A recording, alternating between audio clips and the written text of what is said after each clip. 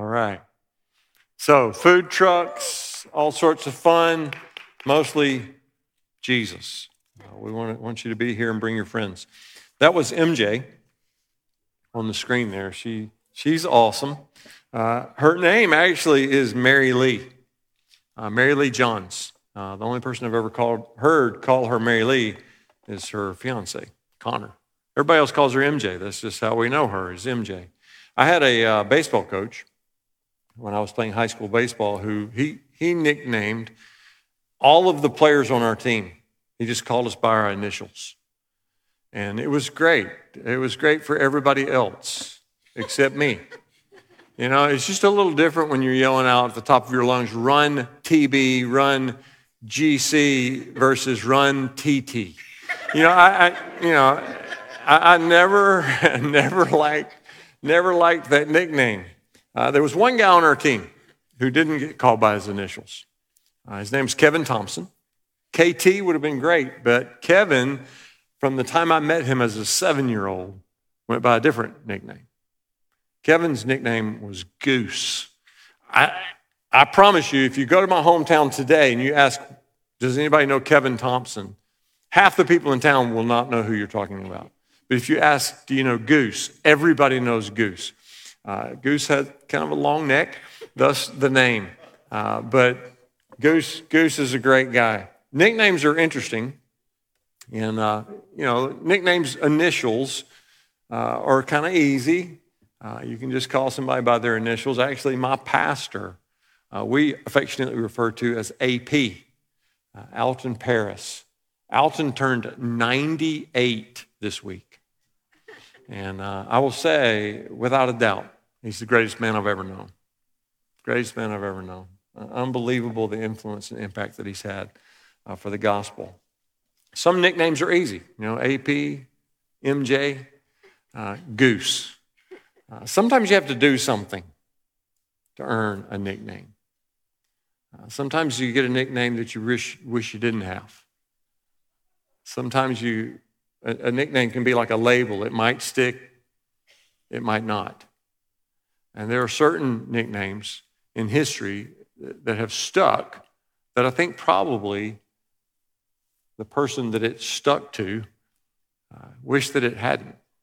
A perfect example of that would be Thomas. Thomas was one of the 12, chosen by Jesus, followed Jesus, faithful follower. But whenever we talk about Thomas, what do we think of? Doubter. Thomas, we call him the doubter. It's been 2,000 years. And I can assure you that we still call him the doubter. And maybe I'm overly sensitive because my name is Thomas. But I think it's time we started calling him something else. Doubting Thomas. I've told people for years and years that young people especially, as they're learning how to preach and learning how to write sermons, that every sermon needs a hook. Every sermon needs a hook. And that hook is the one phrase or the sentence in that sermon that if you forget everything else, this is what I want you to remember. Just this one phrase. So you could reduce every sermon down to one sentence. And some of you maybe are thinking right now, yeah, I wish you would do that. But here's the hook for today. The hook for today is you get to decide. You get to decide whether you will be a doubter or a believer. You get to decide whether you will be a doubter or a believer. Nobody else decides that for you. Nobody else decides it. There may be people, there may be events that influence that decision, but ultimately you get to choose whether you will be a doubter or a believer. Let's take a look at the Gospel of John, chapter 20. This is the story that labeled Thomas. On the evening of that first day of the week, when the disciples were together with the doors locked for fear of the Jewish leaders, Jesus came and stood among them and said, "Peace be with you." After he said this, he showed them his hands and side. The disciples were overjoyed when they saw the Lord. Again, Jesus said, "Peace be with you. As the Father has sent me, I'm sending you." And with that, he breathed on them and said, receive the Holy Spirit. If you forgive anyone's sins, their sins are forgiven. If you do not forgive them, they are not forgiven. Now, Thomas, also known as Didymus, one of the 12, was not with the disciples when Jesus came. So the other disciples told him, we have seen the Lord. But he said to them, unless I see the nail marks in his hands and put my finger where the nails were and put my hand into his side, I will not believe. A week later, his disciples were in the house again, and Thomas was with them. Though the doors were locked, Jesus came and stood among them and said, peace be with you. Then he said to Thomas, put your finger here, see my hands. Reach out your hand and put it into my side. Stop doubting and believe. Thomas said to him, my Lord and my God. Then Jesus told him, because you have seen me, you have believed. Blessed are those who have not seen and yet have believed. Now let's pray. Lord, I pray that you would speak to us today. We believe that there are things that you want to say, things that you want to do. We believe that there's transformation that is still happening as you make us more and more and more like your son Jesus. And so I pray that we would yield to you today, that we would allow you to have your way in us. In Jesus' name, amen. So like I said, you get to choose. You get to choose whether you will be a believer or a doubter. Nobody does that for you. You just choose. And some of you may think, well, I just kind of lean in one way or I lean in the other way. But I'm convinced that you can change. And the thing that convinces me are the words that Jesus spoke to Thomas. Jesus looked at Thomas and he knew that Thomas had doubted. And he says to Thomas, stop doubting and believe. Stop doubting and believe. And why would he say that to Thomas? Why would he call Thomas to change the way he thought if it weren't possible? So Jesus says, I believe to us as well. If you have doubt, stop doubting and believe. If you find yourself leaning towards doubt, stop and lean towards faith. So if you want to believe, I believe that there are some things that you can do, some things that you can choose that will help you believe. There are also things that you can choose that will help you to not believe. There are things that you can choose that will cause you to lean towards doubt. And I'm not even going to mention those things. I'm going to talk to you about the things that you can choose, the things that you can give yourself to, the things that you can go after that will cause you to grow in your faith. It will cause you to believe rather than doubt. Number one, read the story. Read the story. Read the story of God. Read the Bible. Read the Gospels. Read the story of Jesus' life. Read about the things that Jesus did. You want to know why you need to know what Jesus did? Because what Jesus did is what Jesus is doing. He hasn't changed. He's still doing the things that he did. And we need to read those things, and it will stir up faith in us to go after those things. Read the story. Now, let me just say, parents, hear me. Teach your children the Bible. Teach your children the Bible. If you do not teach your children the Bible, they will be left at the mercy of the culture. And the culture, in case you haven't noticed, is going to hell quickly. Teach your children the Bible. Nobody else needs to be doing that for you. Others can help you. Others can help you. We have a great children's ministry. We have a great student ministry. And Becky and her team and Matt and his people are doing a fantastic job. And they will help you, but they can't do it for you. teach your children the Bible. In the inspired Word of God, we're instructed what it means to believe, why it is that we believe, how we believe, who it is that we believe in. Read the book. Read the story. Read through the story and see the things that Jesus did. Read the Gospels. Jesus healed the sick. He cast out demons. He performed miracles. He raised the dead. He loved the lost and the lonely. When you hear a testimony, when you hear a testimony of someone who's been healed or delivered, which way do you lean? If you hear a supernatural testimony of a miraculous thing, do you lean towards skepticism or do you lean towards faith? I believe you get to choose which way you lean. I do. I believe that if you spend enough time in God's Word, you won't be surprised at anything He does. He's done some pretty unbelievable things that are testified about in Scripture. As you read the book, as you study the book, as you give yourself to the book, and as you prayerfully ask the Holy Spirit to teach you the book, you will find it easier and easier and easier to believe. Now, Thomas, he was a skeptic. As far as we know, he was only a skeptic for about a week, but he's been called a doubter for 2,000 years.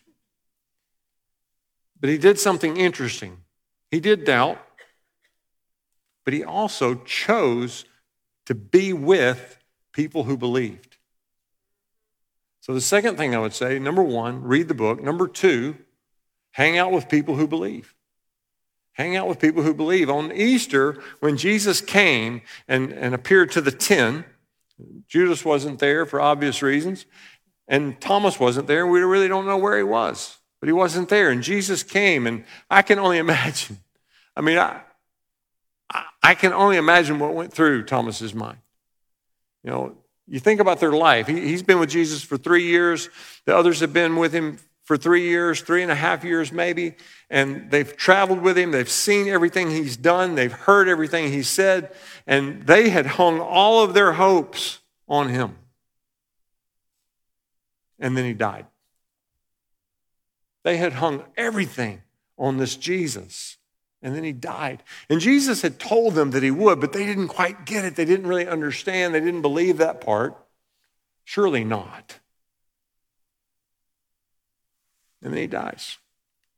And everything that they had believed in, they had left businesses, they had left families to follow Jesus, and then he dies.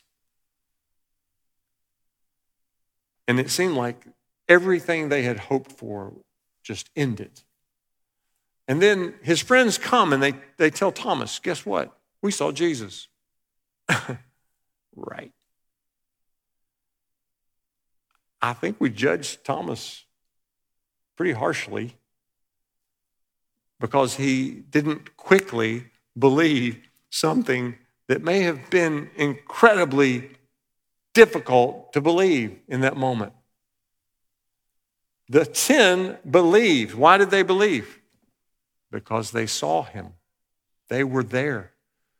You know, I would even point out in that passage, it actually says that Jesus showed them his hands and his side. Why do you think he did that? So they would believe. Because they weren't sure of what they were seeing either. And so we judge Thomas because he didn't believe, but then he does an interesting thing. Even though he doubted, even though he was a bit skeptical, he hung out with the ones who believed. The 10 who had seen Jesus and were proclaiming that he was risen, Thomas stayed with them so that the next time Jesus came, Thomas was there.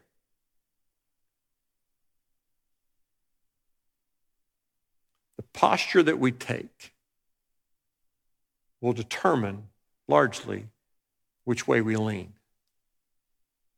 The posture that you take will determine which way you lean. The posture that you take and the choices that you make about who you run with and who you don't run with will oftentimes determine whether you're a skeptic or a believer, whether you live in doubt or faith. Thomas made a choice, even though he was wrestling with belief, he made the choice to be with people who believed. The third thing I would say that we need to do, so first of all, read the story, read the book. Second, hang out with people that believe. Third, ask God for the grace to believe. Ask God for the grace to believe. In Mark chapter 9, there's a man who comes to Jesus. He has a demonized son, and he brings his son to Jesus. You know what Jesus says to him? Everything is possible for those who believe. Everything is possible for those who believe. And you know what the man says? That is a great answer. I think it's probably the answer that fits most of us. The man looks at Jesus and he says, I believe. Help me with my unbelief. I believe. Help me overcome my unbelief. Ask God to change your heart. If you find yourself not believing as fully as you want to believe, ask God to change your heart. That's what this man did. He said, Jesus, I believe. I want to believe. I believe you. I want to believe more. Help me. Help me to overcome the part of me that doesn't believe. Help me to overcome my unbelief. God loves. He loves it when he sees hunger in people. God loves to rush in and to pour out on the lives of people who want more. You know how I know that? Because the Bible says it. 2 Chronicles 16:9, my absolute favorite verse, says, for the eyes of the Lord search to and fro throughout the earth, that he may strongly support those whose hearts are completely his. When your heart is completely his and you want more of him, he loves it. And he loves to rush in and to pour out. In the book of Numbers, we read about Joshua and Caleb. You know, Joshua and Caleb were different. The Bible says they were different. They weren't the norm in their generation. When they went out as a part of the group of 12 to spy out the land, they come back and 10 of them are like, oh, no, we can't do this. This is a horrible idea. This is a terrible thing. We can't. The people that occupy that land, we look like grasshoppers. There are giants in the land. This will never work, except for two guys. Joshua and Caleb were bouncing off the walls. We can do this. Guys, this is amazing. This land is wonderful, and God has promised it to us. We don't even have to take it. He's just going to give it to us. You know, the Bible, it says that they were different, and the way that they were different is that they believed God fully. They believed God fully, and they followed him fully. And because their heart was leaning towards belief, because their heart was postured towards faith, God gave them favor. And he blessed them and he blessed their families. Psalm 14:2 says that the Lord looks down on the human race to see if there is any who understand, any who seek God. He loves it when you lean towards him. He loves it when you seek him. He loves it when you pray, God, help me to believe. The Moravians were an amazing people. They had a deep love for God and a devotion for God. They were given to prayer, and revival sprang up under the prayers of the Moravian people. John Wesley grew up in a religious atmosphere. His mom taught them the Bible.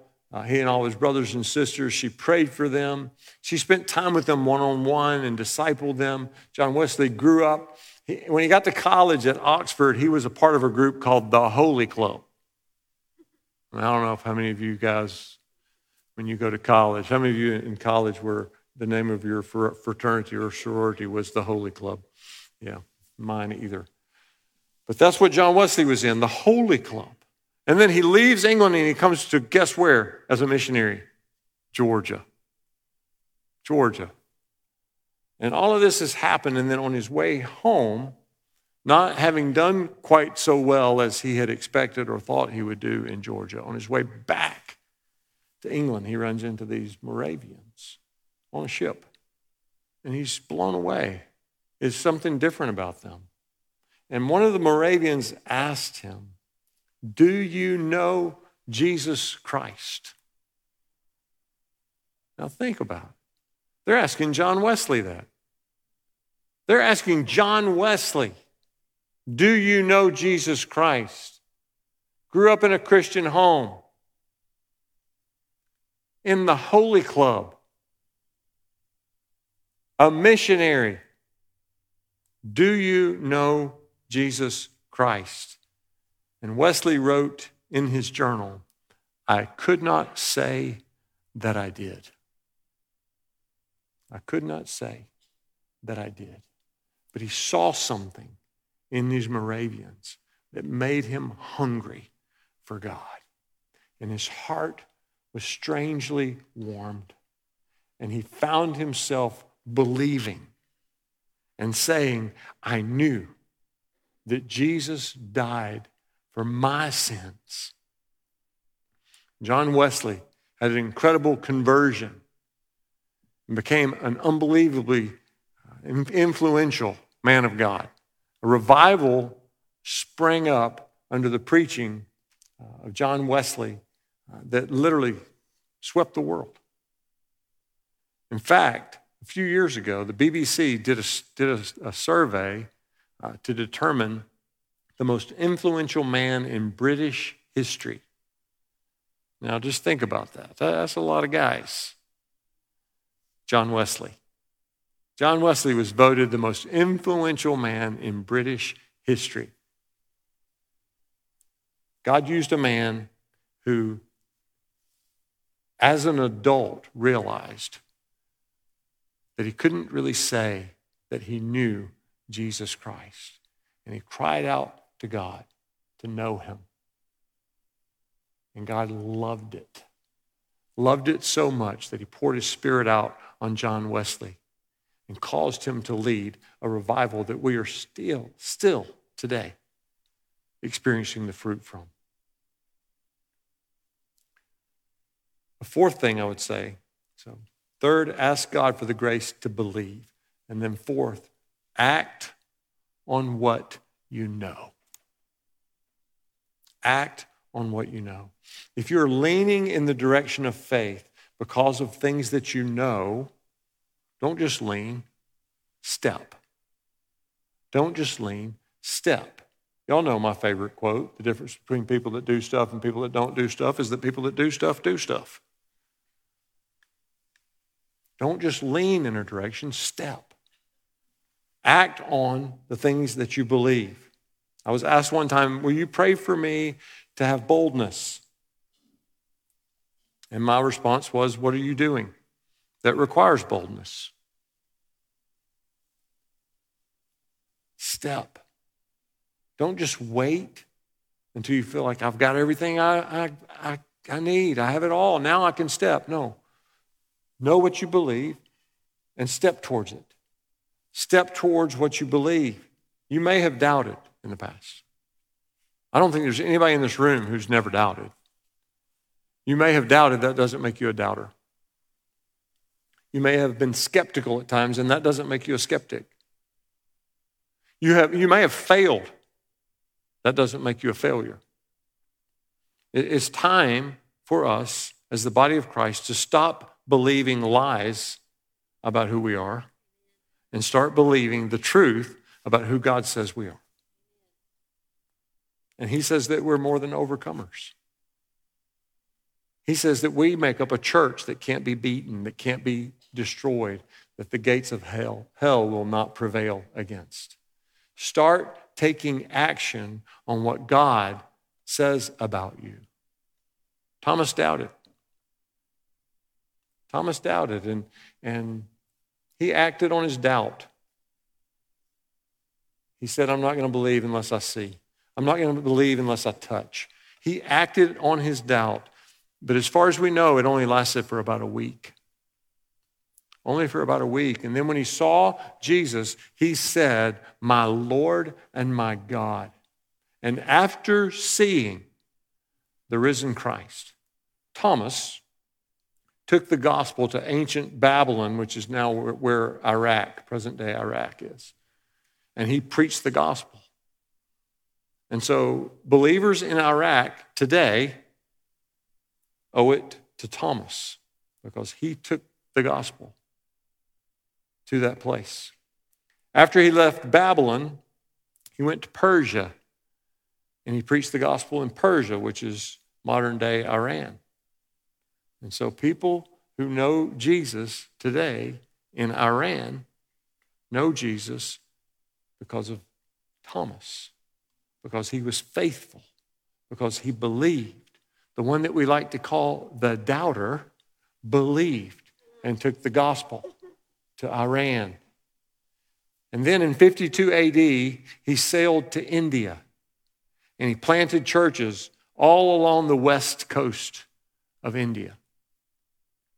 And then he traveled to the east coast of India near Chennai, where he was martyred because he believed. Doubter? I don't think so. Believer. Believer. World changer. Lean towards belief. Step towards belief. Make a choice. Decide today to lean and then step into belief. And then find for yourself the truth of 2 Chronicles 16:9. The eyes of the Lord search to and fro throughout the earth, that he may strongly support those whose heart is fully his. Now let's pray.